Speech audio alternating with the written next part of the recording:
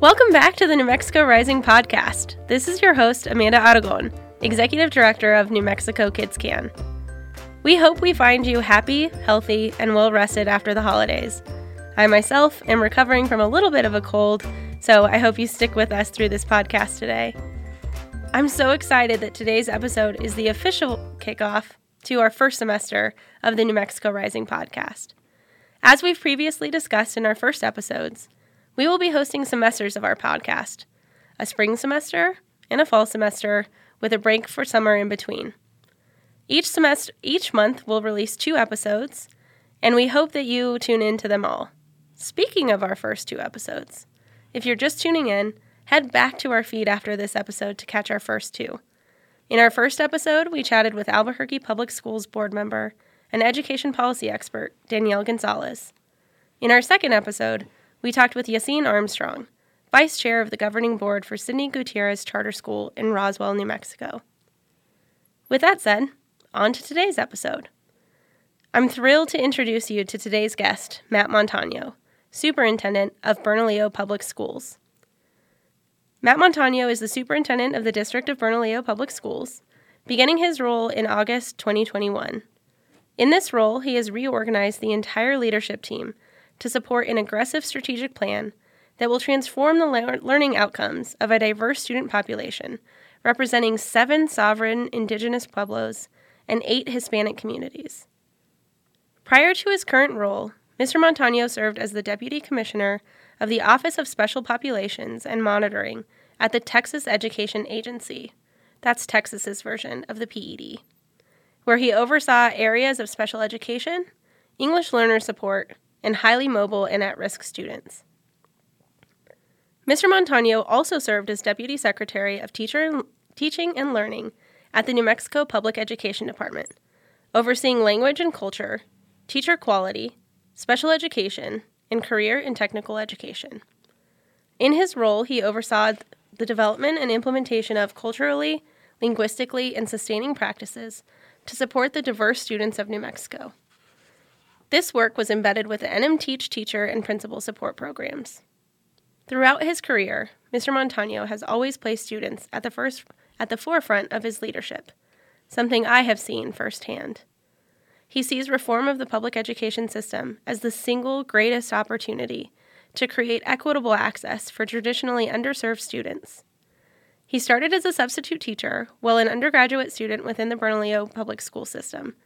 He served 16 years in the district as a classroom teacher, department chair, assessment coordinator, assistant principal at Bernalillo Middle School, and as principal at Bernalillo High School. Matt graduated from the University of New Mexico, go Lobos, with a bachelor's degree in history and religion, and received his Master of Arts in Special Education from the College of Santa Fe, with an emphasis on ED and BD students. He is the proud father of Gabriela, Sophia, Antonio, and Lucia. Superintendent Montano, welcome to New Mexico Rising. Well, Amanda, I'm privileged to be here, to be able to be on this podcast with you. I really am honored to be able to share the mic with you. Well, So thank you. I'm even more honored that this is your first podcast. I think you should have your own podcast.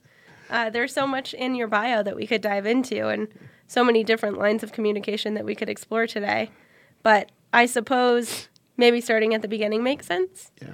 So I know that you're so committed to Bernalillo, which is so cool to see in a superintendent.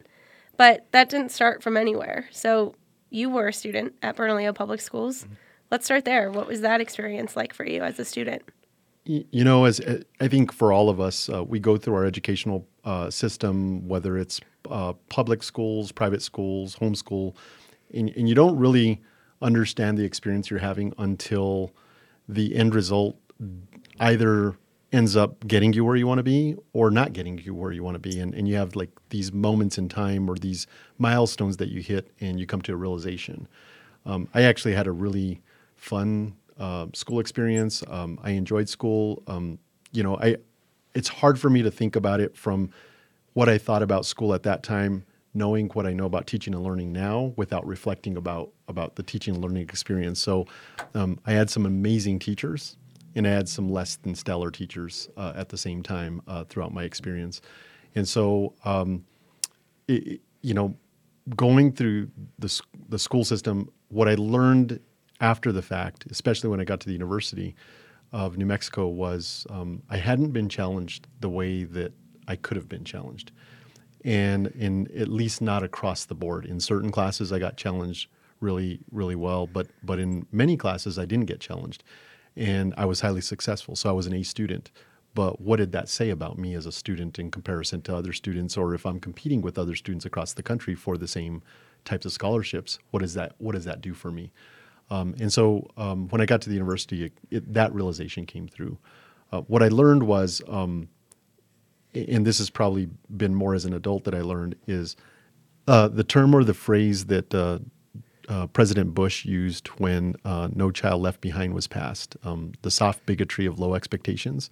We had well-intentioned teachers, principals that were serving us in the Bernalillo schools when I was growing up, but in many ways, their expectations were low of us because we came from fairly difficult backgrounds, right? We came from pretty extraordinary poverty, tough situations across the board from all the communities that are served by Bernalillo Public Schools. And so I kind of came to the realization that our school system, as much as I was able to overcome some of those things, didn't adequately prepare me for that. And I think the biggest way that came to fruition is when I was sitting in my English 101 class. And I'm sitting there, and there are a bunch of freshmen, 17, 18-year-old, 19-year-old freshmen that are coming from pretty much mostly New Mexico schools and mostly Albuquerque area schools. And what I learned really quickly is I was just as smart as all of these students, and maybe even smarter than some of them. But I didn't know as much as they did. And that was the most humbling realization that I'd ever had. Like, how is it that I didn't know what these students knew, but I was as smart as they were?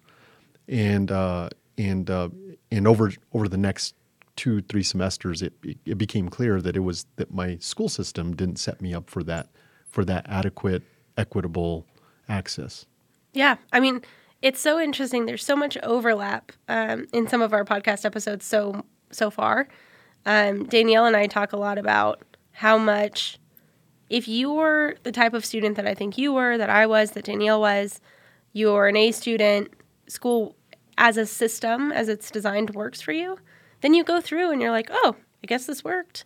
And it's not until sometimes later, that reflection that you were talking about, that makes you go, wait a minute, this wasn't the same. And for me, I remember getting to Tulsa and having a bunch of kids talk about, oh, did you do IB? And saying, I don't know what IB is, because I think at that time, New Mexico, maybe, I don't even know if there was an IB program in New Mexico when I graduated in 2005. But they had all been exposed to it at all the schools that they went to, and they had these IB diplomas, and I didn't even know what it was. And I know you've had similar experiences like that too, so I appreciate your ability to reflect on where you've been and how you want to move forward in this new role. Well, I also want to make clear that we had some shining stars in my K-12 experience. Miss Ruiz was my 6th grade teacher, amazing teacher. And one of the things that became very clear about the difference between her and other teachers is she never let me opt out of anything. And if you didn't do it on time, you were still going to complete it, and you were going to get less of a grade, but you were still going to complete it. And it was just this amazing, tenacious advocacy of us. But we thought of her as being mean, just because you're kids and she's holding you accountable. But we never challenged that. We actually we rose to the occasion. And so I think about Miss Ruiz in that area. I think about Mr. McElhaney in my high school career, or even my high school basketball coach, Coach Grego. Those are people that didn't let us opt out. And I think about, and obviously I'm tainted a little bit because I have more knowledge about the educational system as a whole, but I think about what would have been the impact had I had that across the board, every single grade, every single class that I attended, where there was that kind of tenacity of expectation and of not letting me get by because I was going to be lazy. And I have great parents, right? I have really good parents, but my parents are like very traditional New Mexico parents. They say the schools are going to take care of our kids, and my parents really depended on the schools to do what they were supposed to do because that's the way they were raised. And now we know more, so we do more, right? So I don't want to just say that wasn't available in the school system, but if it had been more universal and more ubiquitous for every student, and actually for me, because I was able to overcome, I have some of the background characteristics that help us to overcome. I come from a 2-parent family. I come from pretty good structures and so forth. We were not wealthy by any means, but we were privileged in our community, if you will. But when you think about the kids that don't have those support networks or the discipline, and they have those holes, think about how every single hole creates a bigger hole for them as they move forward. And that's been the complexity of trying to solve this educational system. Yeah. Speaking of the work that you have at hand of trying to solve and fill all the holes in Bernalillo Public Schools, let's go back to a little bit before that. What led you to become a teacher and start this journey towards superintendent? Well, it was really probably two things. That experience, that actual realization, it's very clear. I can actually remember sitting in class in English 101 one day next to one of my classmates, Martin, who was from Escalante, and we were kind of both in the same situation. And us having this conversation, it became really clear that there was inadequate preparation. And at that point, I started thinking, maybe I got to be part of the change in this. And I hadn't made that clear determination. But as I continued moving on, I was kind of toying with different majors. And then I finally said, well, I really like studying history. And I thought, well, you know what? I can teach history. I mean, there's not much you can do unless you go get a PhD with history, unless you teach it and so forth. And I said, maybe I can be part of this change and become a history teacher. So that became kind of like how I set myself out. And it was really interesting. And I don't want to undermine systems, but there's reality and there's the data that tell us what those realities are. At the time that I made that change to history and determining that I was going to become a high school history teacher, which, by the way, didn't happen until this past fall semester when I became a high school history teacher because I allowed myself to teach it. And we could talk about that a little bit later. But one of the things that was really interesting to me is I made a decision at that point, and I obviously didn't know much about the education system, at least from a system standpoint, that I wanted to get a degree in history and not in education. Because in my mind, I felt like I would be better prepared if I knew the content and then I just learned on the job how to become a better teacher because I could learn that while I was doing it. I didn't know that, 25 years later, I would be overseeing a process that could possibly reform teacher preparation with the same mindset still. I still actually believe in that, right? I still believe I want people to have content area and then schools to train teachers because I actually think that that's where we get the biggest bang for our buck. I think Teach for America has actually solved that issue. And I know there's a lot of criticism around that, but I think that there's some aspects to that. So I think that's one of the main areas. The other, so I think those two things, learning that I was ill-equipped at the beginning and then wanting to teach history, but then also wanting to serve my community. I really always wanted to come back and do something on behalf of the community and didn't know exactly what that was going to look like, but I just knew that I could be an agent of change in the Bernalillo community. Did you ever think that you would be superintendent? I Was that, how long into your career was it before that first time that you were like, oh, maybe I want to be superintendent of this district someday? I actually, so there's another story to that. So I'm a reluctant administrator. I loved teaching. And a matter of fact, me teaching this past fall semester it was so reinvigorating to me. Gave me so much more optimism about what we can do as educators, all the tools that we have as educators that I didn't have when I was in the classroom. So when I became an administrator, It was after 11 years in the classroom, and it was very reluctantly. We had assistant principals in and out of our middle school. I'd been at Bernalillo Middle School my entire career as a paraprofessional, as a substitute, and then as a teacher. And we'd had assistant principals, the same principal, but assistant principals. Every year we'd have a new assistant principal. And so finally, after year 11, Mr. Alan Tapia was the principal at the time. He said, "Hey, Matt, like, I just need consistency. Would you be willing to do it?" And I said, I don't really want to be an administrator. So I finally, kind of conceded to him and said, I'll do it, but I'll do it for 3 years so we can create consistency. And after that, I want to go back to the classroom and do what I was doing. And he said, okay, agreement. Lo and behold, that never happens. After 3 years, I get recruited to take over the high school principalship. And I actually thought I was going to retire there. In my mind, that was like the job that I wanted. And I didn't even know I wanted it. I never aspired to be a principal, and I hadn't been at the high school level since I was in high school myself.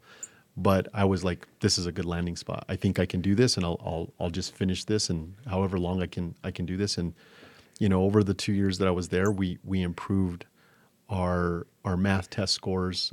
At that time, we were a standards-based assessment. We improved by 300%, and we improved our reading test scores by 15% over a 2-year period. And so I really felt the momentum.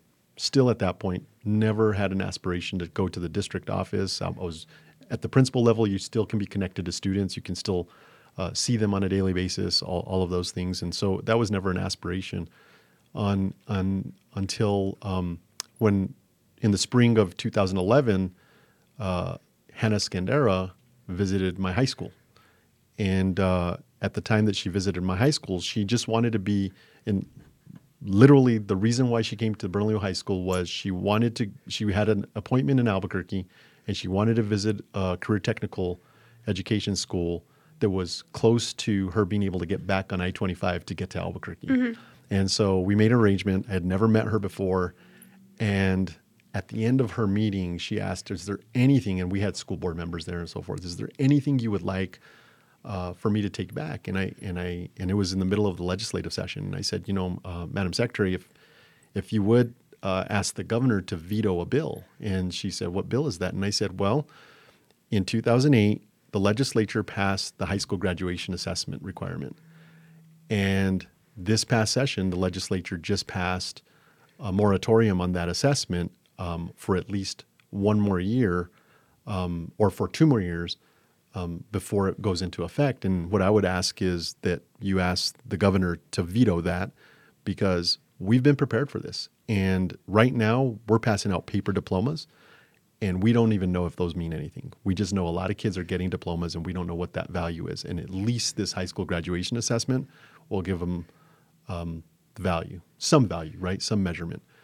And a week later, I got a call from her chief of staff saying she'd like to talk to you about working for her. And I was like, oh, okay. So that led to the recruitment. And I actually told Hannah no.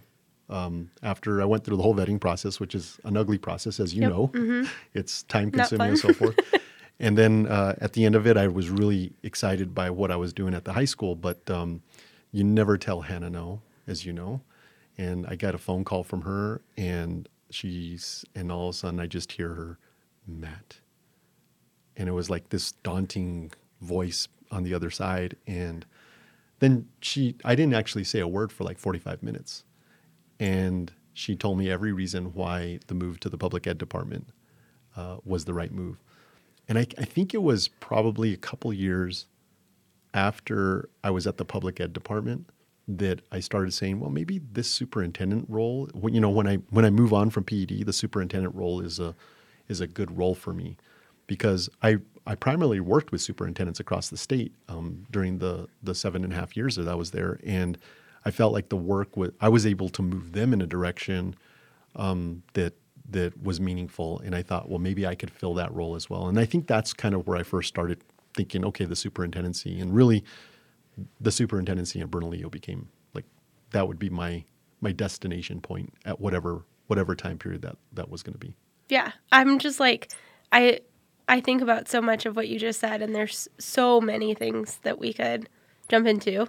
Certainly, it feels a little bit like Groundhog's Day on the graduation requirements, and are we going to test? Are we not going to test? So maybe we can have you back during legislative session to do a guest spot on all the things that we know are coming up about graduation requirements and assessments. But really, I want to say, Matt, like having had the privilege of knowing you for as long as I have, and when I was undergoing the same process that you are talking about, and I remember, I think my first interview at PED was actually in your office, and I couldn't read you at all. So I was like, I don't know if this guy wants me to get this job or not. But building the relationship that we were able to build over that work and just seeing the incredible amount of work that you did on behalf of students that I oftentimes don't think you get the credit for which you deserve. It is so cool to see you in the spot that I know that you can create like incredible impact for the community that you care about the most. So let's talk about that. You've been superintendent in Bernalillo for about a year and a half. How's it been so far? It's been an amazing journey. There's the old adage, you can't be a prophet in your own town, right? And I think it's actually beneficial that I left the community for a number of years for my own professional development, my own development in many ways.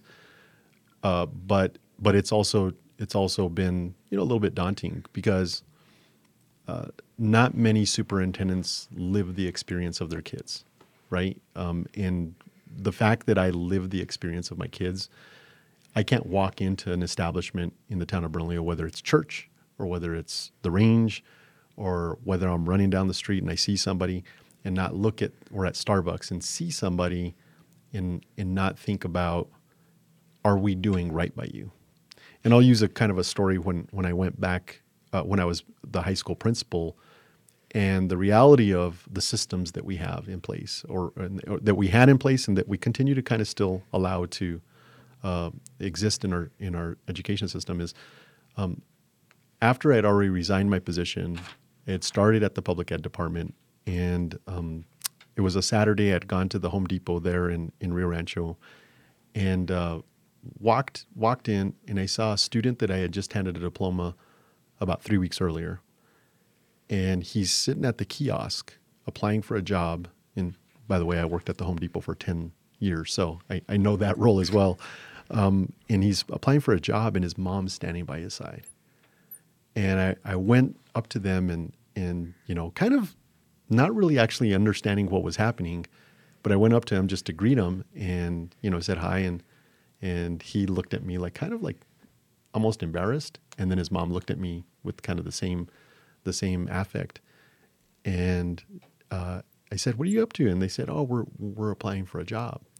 And what I quickly realized was he couldn't apply for the job without his mom's help.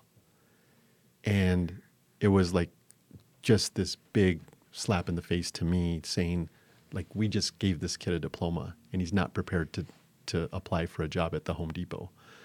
And I think now coming to the point that I am is I see that in my kids every day.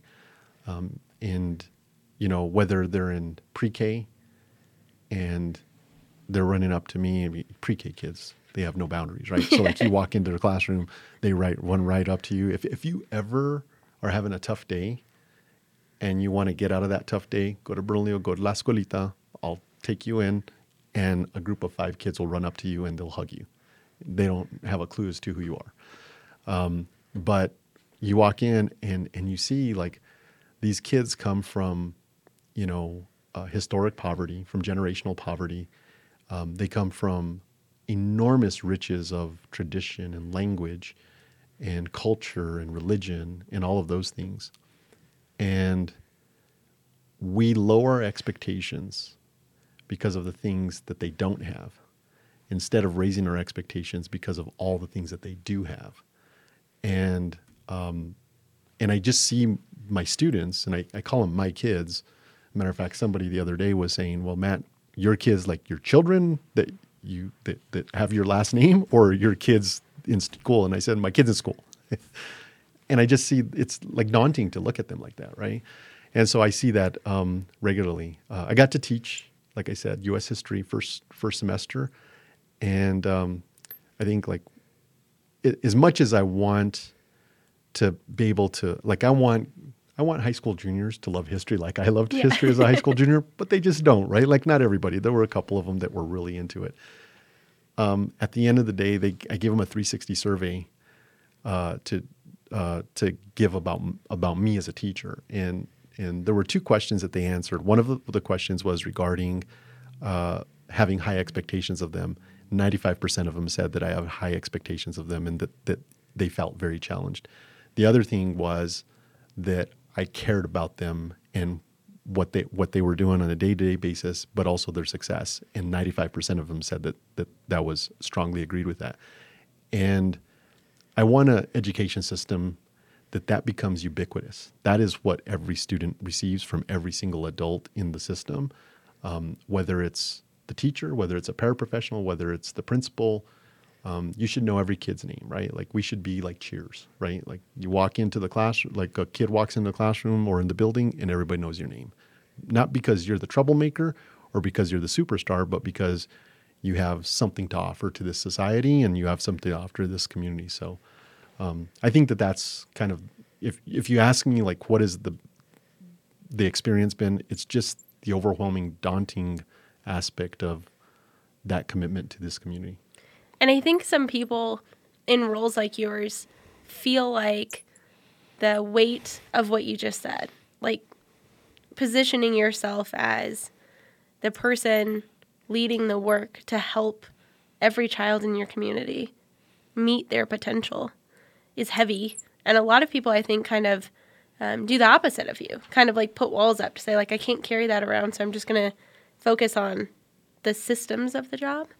But I think that makes you a better leader. I think it makes you the perfect leader for Bernalillo right now to know what's at stake. And I might feel that way because, my grandfather was born and raised in Bernalillo, and so I have deep family ties to Bernalillo and believe that the kids of Bernalillo are just as bright and smart and able to meet their potential as kids in Hobbs or in the northeast sides of Albuquerque, and knowing that they have someone in their corner who sits in the superintendent's office is an incredible gift, and it's super uplifting for me as well. So since you've started your work as superintendent, what are you most proud of so far? So I think there are a few things that I'm proud of. We did a reorganization, and I'm from the community, but I've lived away from the community for 3.5 years, but really kind of been away from the community as far as like my day-to-day work for 12 years before I came back. And I think that coming in, I have a lot of ideas and assumptions about the community, the people within the community, the people within the school district. Many of them are people that I'd worked with before.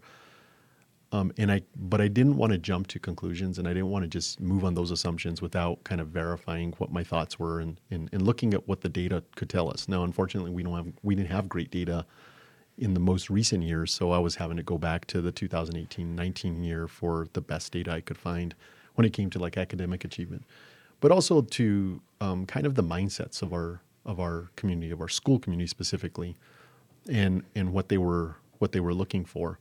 And what it became very clear was that they really, the school really wanted change. At least they said they did. But, when I started the reorganization in March of this year, we started the reorg to happen for the 22-23 school year. And I had to have a personal conversation with every person impacted and said, there is a likelihood that you're not going to have a job with the Bernalillo district next year. I'm not saying that you're not, but there's a strong likelihood. And I didn't send out an email saying that you're part of this or whatever. I met with every single individual. I looked them straight in the eye and said, this is why we're doing this. And I had data support what we were, including feedback from the community as a whole. I think the fact that we've been able to go through that process in a humane way, in reorging is something I've done a few times now over my career. For people to be able to walk away from the district and know that they were treated humanely and respectfully, but also for people to come into the district and know that this is a different game that we're playing. We're not on the same playing field anymore. We're going to step our game up, and we're going to be at a different level, and be able to do that in such a short amount of time. With not to say there wasn't any disruption. Matter of fact, I always really struggle with the number of disruptions that were created. I'm really proud of that because I do believe that I've recruited some people that are knowledgeable about our community, people that have come within the school system that never thought that they would ever be a principal or an assistant principal, and now are assistant principals and principals, and we're seeing transformational change starting to occur, like the beginning aspects of that. I'm really proud of that. I'm really, really proud of the fact that our high school principal, for the first time in the history of that high school, we have an Indigenous principal. We have had, as far as I know, 2 Indigenous assistant principals, but now the lead principal is Indigenous. And I think it's really critical when you're serving 51% Indigenous students to have that. And she's as much of an outcomes person as I am. So that's how you got on the team, right? You have to have that kind of mindset. So I'm really proud of that. And then I also think, I know that the rest of the state's struggling, and I don't want to downplay this because we are struggling with it with enrollment, but we're back to our pre-COVID enrollment, and most of the state's not there. And so I'm proud of that because I think people are starting to see what we're going to be offering for them, and they're seeing the value in what we can do as a community school. So I think those are things that I'm happy about. I just want to circle back and make sure that everyone understands. What you're saying is you reevaluated and replaced, in some schools, every single principal and assistant principal for every school in Bernalillo. We replaced 80% of our leadership at our school and our district office. And you feel like you came out of that process with better leaders in place and an actual, I think, from our conversations, a positive morale district-wide, which I think is really challenging to do with that much change. Yeah. I think we're on the upswing. I would say that morale was a little bit difficult in September. Mm-hmm. But morale is something you work at, right? You can't be accidental. Everything needs to be intentional. And one of the things that I believe in is don't shy away from it. If you know that people are upset about things, take it head on and don't become defensive about it. Listen, learn, and adjust. And so I think September we were probably at the deepest rut that we had with morale. And that was, it's kind of like that. You had so much change. Everybody had new principals essentially. And district office, we had new leaders in district office.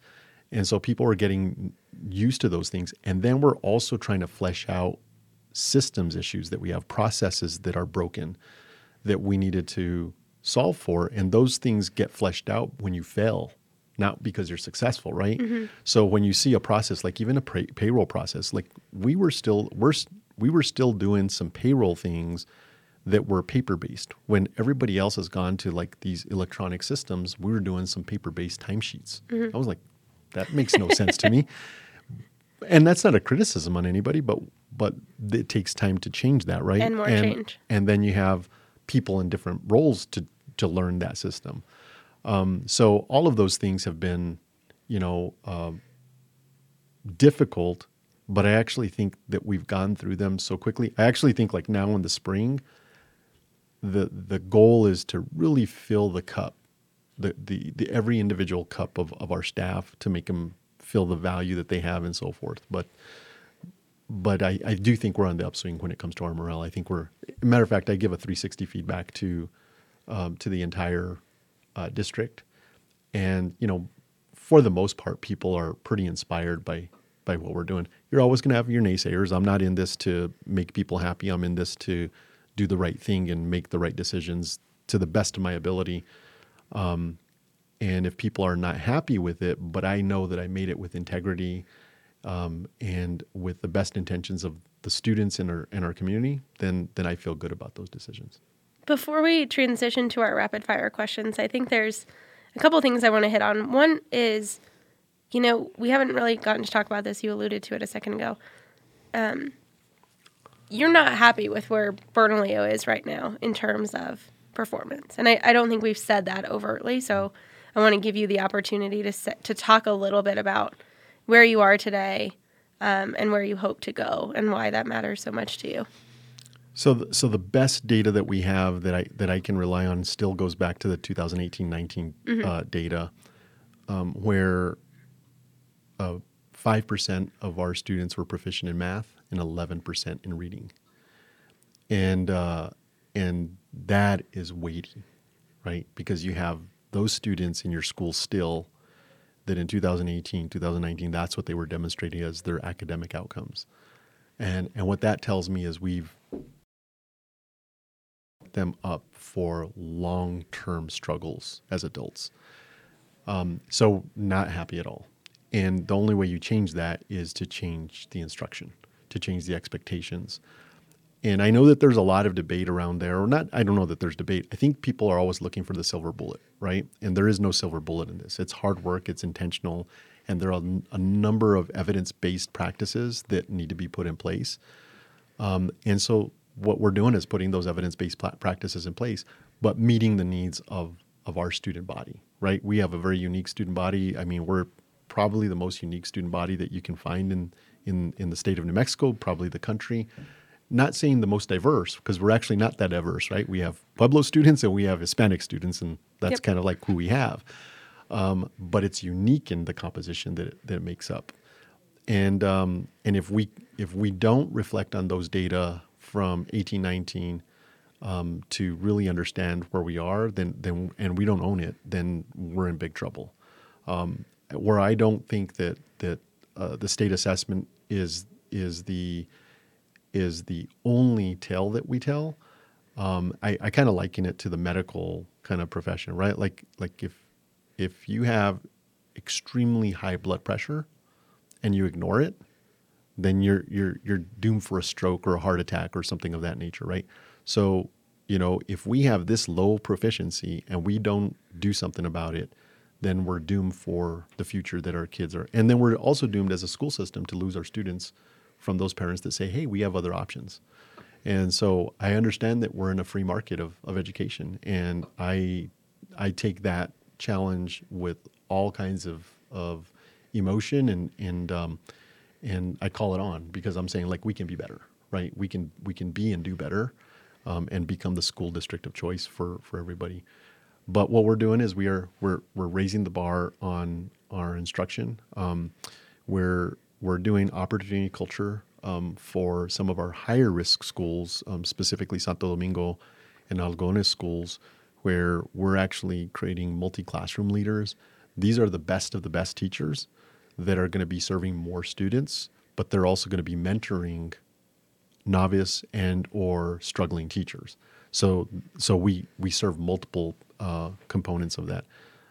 We're using 2 different types of evaluation tools for our teachers. And as you know, evaluation, and I go back a little bit. Oh, no. Go back a little way.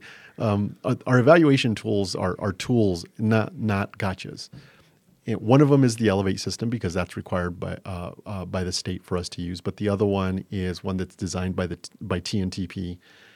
And the reason why I want to use that is not to put more workload on the principals, but one of the things that the system, that the current Elevate system doesn't do quite effectively enough is it looks mostly at adult practices, but it doesn't look at student practices or behaviors. And what TNTB does is it kind of looks at the student behaviors as a result of the adult behaviors, right? And when I was at the public ed department, we actually used to kind of really simplify the training for principals on how you do an observation for a teacher. And we would actually tell principals, don't even look at your teachers until the last part of the observation. Like first, look at your artifacts around, look at the walls, look at what they have for student work, look how they've designed their classroom. Second, look at student work and student behaviors. Go ask students what they're doing. Go ask them if they know what they're supposed to be doing. I do that every day when I'm in classrooms. What are you doing? If they can tell me, like I'm like stoked because I'm going to go to the teacher and I say, they were able to tell me exactly what they were doing. And then look at your teacher behaviors, but mostly your student behaviors, because your student behaviors are going to be resulting from what the teacher expectation and instruction looks like. So that's kind of what we're doing by raising the game when it comes to our evaluation component for teachers. And it's not for a gotcha. It's for building them professionally. And then the other thing is our leadership. We're really going to double down. As a matter of fact, we're kicking it off next week. We didn't get a chance to do it this fall just because we've got a lot of things going into place and we had a whole new leadership team essentially. So next Wednesday and Thursday, we're kicking off with our principals on their leadership development and doubling down on what the expectations and then how do we coach them. I'm a firm believer that everybody, including myself, needs a coach. So I have people around me that I go to for coaching all the time, for advice, for thought partnership, and we just need to build that kind of idea of growth mindset within all of our school community. If we do it with our adults, our students will learn it, and the students will have the growth mindset, and they'll be able to have that kind of grit to make it through these educational systems that we have. I love it. It's so refreshing to sit with the superintendent and hear a true assessment of where you are and like clear actions on where you're going. And I know it's taken a lot of work to get the board on board and to kind of move the district forward, but it's always so exciting to me to hear what your plans for Bernalillo are. And I love hearing about your kind of rising to the enrollment challenges, right? Because I think we still have some districts in the state that are like, oh no, I mean, we lost kids and I guess we won't get them back. But you've taken a real hands-on approach of people need to want to choose us. We have to give them a reason to choose our schools. And you're doing a great job. I'm so glad you're back to pre-COVID enrollment. Yeah. It's an open market, right? And including going to your home and doing, like we have more homeschoolers, right? Mm-hmm. And we can't really as schools completely eliminate those parents' concerns around safety because there's some safety issues that like are just ever present. Yep. And not to say that we can't do more like that. If you ask me what keeps me up at night, of all the things that keep me up at night, it's safety. But we can do more because I think parents want their kids to become part of a social community that has high expectations of academics as well as other social aspects. And we can be that and we can rise to that occasion. So. And to close out this portion, and maybe you can figure out how to do this in like 2 or 3 sentences. Mm-hmm. You've seen a lot in your time, particularly in Texas. So like what's the main difference you've noticed between New Mexico and not New Mexico, whether it's Texas or Boston or anywhere else that you've been or other superintendents that you've worked with? I think accountability. In Texas, they have a school grading system. It's very clear. It's an A through F system. Obviously, the statistical models behind that A through F system are pretty sophisticated and they're not as transparent. But what ends up happening is a parent knows what an A means and knows what an F means, and that's meaningful to them. And so I actually think that changes the game. And if you look at if New Mexico should be looking anywhere, it's not just Texas, but South Texas, the border. So when we want to say whatever we have going against us in New Mexico, all the challenges that we have, the border of South Texas, El Paso, Brownsville, all of those areas, all across the border, they have the same types of challenges, and yet they're overcoming them. So you'll look at what we call Region 1 in Texas. I believe before I left, during the last school grading time, they didn't have a single school district getting below a C. Wow. And that's using the STAR test, which is, kind of like the old, probably not as good as the Park. Is the Park assessment, probably at the level of the SBA assessment that we had. but maybe a little bit more rigorous, but definitely not the sophistication of Park. And yet you have those school districts just knocking it out of the ballpark. And I think it's important, like proficiency. If you take my communities and you measure them against other schools across the state, like if we're in a marathon, a lot of those kids start off at 20 miles in. My kids are still at the starting line, right? Our school system is designed, or should be designed, to get them caught up to that 20-mile mark, right, as quickly as we can. And that's what these kind of growth models that go into those accountability, which we had in our school grading. Like, yep. One of the things I'll say is when I came back to New Mexico, and I was well received by the superintendents. It was really actually humbling, but also like very gracious of them to receive me so well. But so many of them talked to me about the good old days when we had the school grades. And I was like, what? That's not what I used to hear. Or the good old days of the NM Teach training or those kinds of things. But I do think that there was anxiety at that time just because it was so different. Mm-hmm. But then when you let go of something good and now you have nothing and you can't lay your hat on anything, I think people are frustrated with it. Yeah. It's now nebulous. And you have more money than ever in the system ever, and yet we're not counting and the rationale that our kids are poor and so forth. That is, again, going back to President Bush, the soft bigotry of low expectations, right? Like, it's okay for us to hold ourselves accountable as adults for how our kids do. And if we don't, then we shouldn't be in our system. Yep. And I just, I said this so many times, there's so many things we could talk about, but I will just say New Mexico Kids Can joins you in a frustration about not having growth data about our schools, because if we want people to catch up, people who are still at the starting line, knowing that some schools are at the 20-mile mark, we have to know how fast they're growing. And until we get that data, which I'm very hopeful that maybe we will have this year, it's hard to know. It's hard to see the full picture with just proficiency. So I appreciate your noting of growth. So let's switch into what we call our rapid fire questions, just like quicker, fun questions as we wrap up. I think you may have said this already, but maybe it's a different answer. Who was your favorite teacher? I have to say Sam McElhaney was my favorite teacher. He's a kind of an interesting guy. So the McElhaney family used to have a dairy farm on Edith here in Albuquerque, right? And people that are from Albuquerque will remember McElhaney's Dairy. And he was from that family. So he was a cowboy, right? He's a really slender cowboy and had these really thick lips. And he was a history teacher.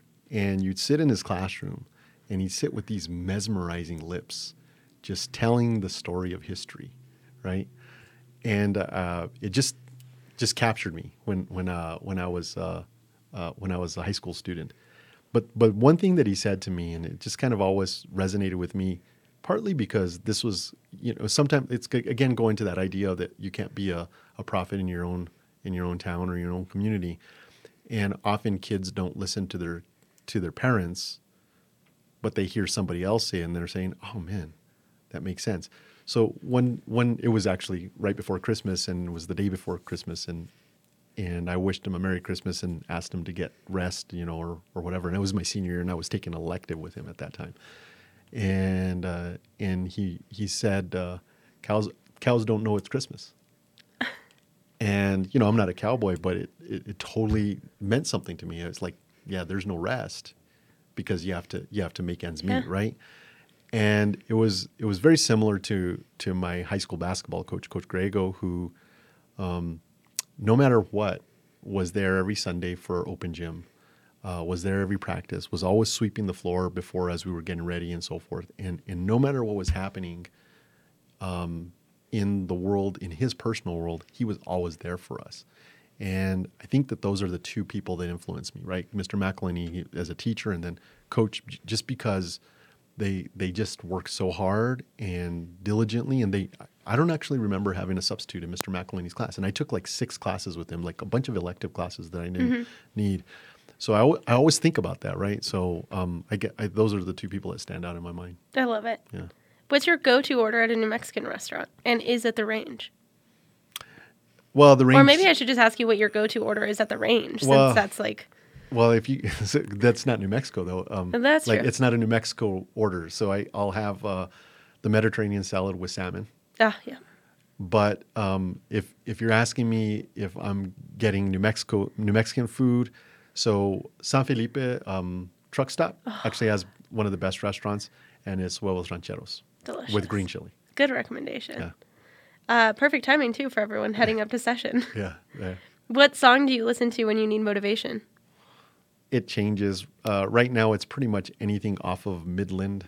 Oh. But it could change. Did you get to see them while they were here? I did not. Darn it, Matt. Yeah. We should have got you tickets. Yeah.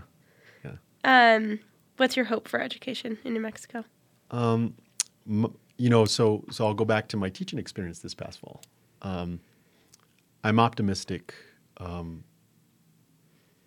because I was with a group of 27 students for a semester, and they are just as hungry for adult leadership, adult mentorship, adult advocacy, and high expectations as I ever remember. So when people say that kids have changed, they haven't changed. They just have more trauma that they've had to deal with, or we recognize that they have more trauma, but they haven't changed. They still have all the aspirations. So my hope is that we realize that and we stop making excuses for why we can't, and that we use this windfall of funding to hold ourselves accountable, to put the right resources in, to stop chasing the silver bullet, and to do the things that we know are right. We know that school leadership is the right thing to do. We know that teacher quality is the right thing to do. We know that great resources, instructional resources, are the right thing to do. And we need to double down on those things and make sure that we make them available for our schools. But then we have to hold ourselves accountable to that, right? And measure it. I think if we don't, then I'm going to measure it. So I know that I'm going to hold myself accountable, and we're going to hold ourselves as a district accountable. And my school board, I've asked them to hold me accountable. I've told them I'm never going to ask for a raise unless it's based upon some kind of metric that I've met. And so that's my hope, is that we move to that direction where we can catch up to other states. Mississippi is a perfect example. Mississippi, when I started the public education department, Mississippi was right there with us. They're now 29th in the country when it comes to NAEP scores. That didn't happen by accident. That actually happened by running the playbook that we were running under Secretary Scandera and Governor Martinez. And I would hope that people can let go of the politics of it and recognize the validity of the work that's being done. Absolutely. I think it would be so great if we can find a way to clip what you just said and send it to every legislator in New Mexico. Like, these are the things that it's going to take to transform our state, and you're doing them in Bernalillo. One more question before you go, because you're a basketball fan and a Lobo. How do you think the Lobos are going to end the season? I'm like, I didn't go to UNM. I'm not. Someone the other day was like, "You're such a bandwagon fan." I was like, I guess I am, because I'm all in on Lobo basketball this year. So, how do you think the season's going to turn out for us? The last two games haven't been too hopeful, but it's okay. I think they'll step up. I think I actually am I'm superstitious when it comes to athletics, so I think taking a couple of hits in the middle of the season is not the worst thing in the world. I think tonight's game is going to be critical for them to build that confidence, but I'm pretty excited. Awesome. It's been pretty cool to see them back in the winning area. So it has been fun. Yeah, Matt, thank you so much for being here today. We're going to have you back. There's so much more to talk about. And you can come tell us about all the improvements that Bernalillo has with your next batch of data. I'm actually, that's what this week is, data week. So we're going to take a deep dive. So awesome. Thank you for being here. Thank you, Amanda. I appreciate it, and I'm really excited to be here too. All right. Well, as you know, at the end of each of our episodes, we do a quick highlight of any relevant education news that we think you need to know. So let's get to it. In case you missed it, Governor Lujan Grisham has announced a free tutoring program. The tutoring program will focus on mathematics, language arts, and science for New Mexico students from pre-K through 8th grade at Title I schools throughout the state. Tutoring delivery will be virtual and can be scheduled before, after, or during school. Each student that participates will receive 20 hours of tutoring free to families. You can find out more information about how to sign up by visiting the New Mexico Public Education Department website. We, at New Mexico Kids Can, have released a new report and a map that allows you to see how your child's school is doing. Through the research for our report, we learned a couple of things, including we have 22 school districts that have less than 20% of their students on grade level in early literacy, and we have 35 school districts that have less than 20% of their students on grade level in math, according to the latest state assessment results. You can learn more and see data for your local school at nmkidscan.org/academic achievement 2022. You can also click on Research and Resources at the top of the NM Kids Can website and access it from there. Legislative session is right around the corner, and as I've said before, if we're going to improve New Mexico's education system, it will take everyone. Head over to newmexicokidscan.org and subscribe to our emails and follow us on social media to stay up to date on all the ways you can engage with your legislators this legislative session. That's all we've got for you today. Thank you for joining us. Please don't forget to subscribe wherever you get your podcasts so you never miss an episode. You can follow us on social media at NMKidsCan to catch all the latest education news and hear about opportunities to use your voice to create change. Starting a new podcast is tough, so we'd appreciate you sharing this podcast with your friends, families, and colleagues. Thanks for listening. Talk to you soon.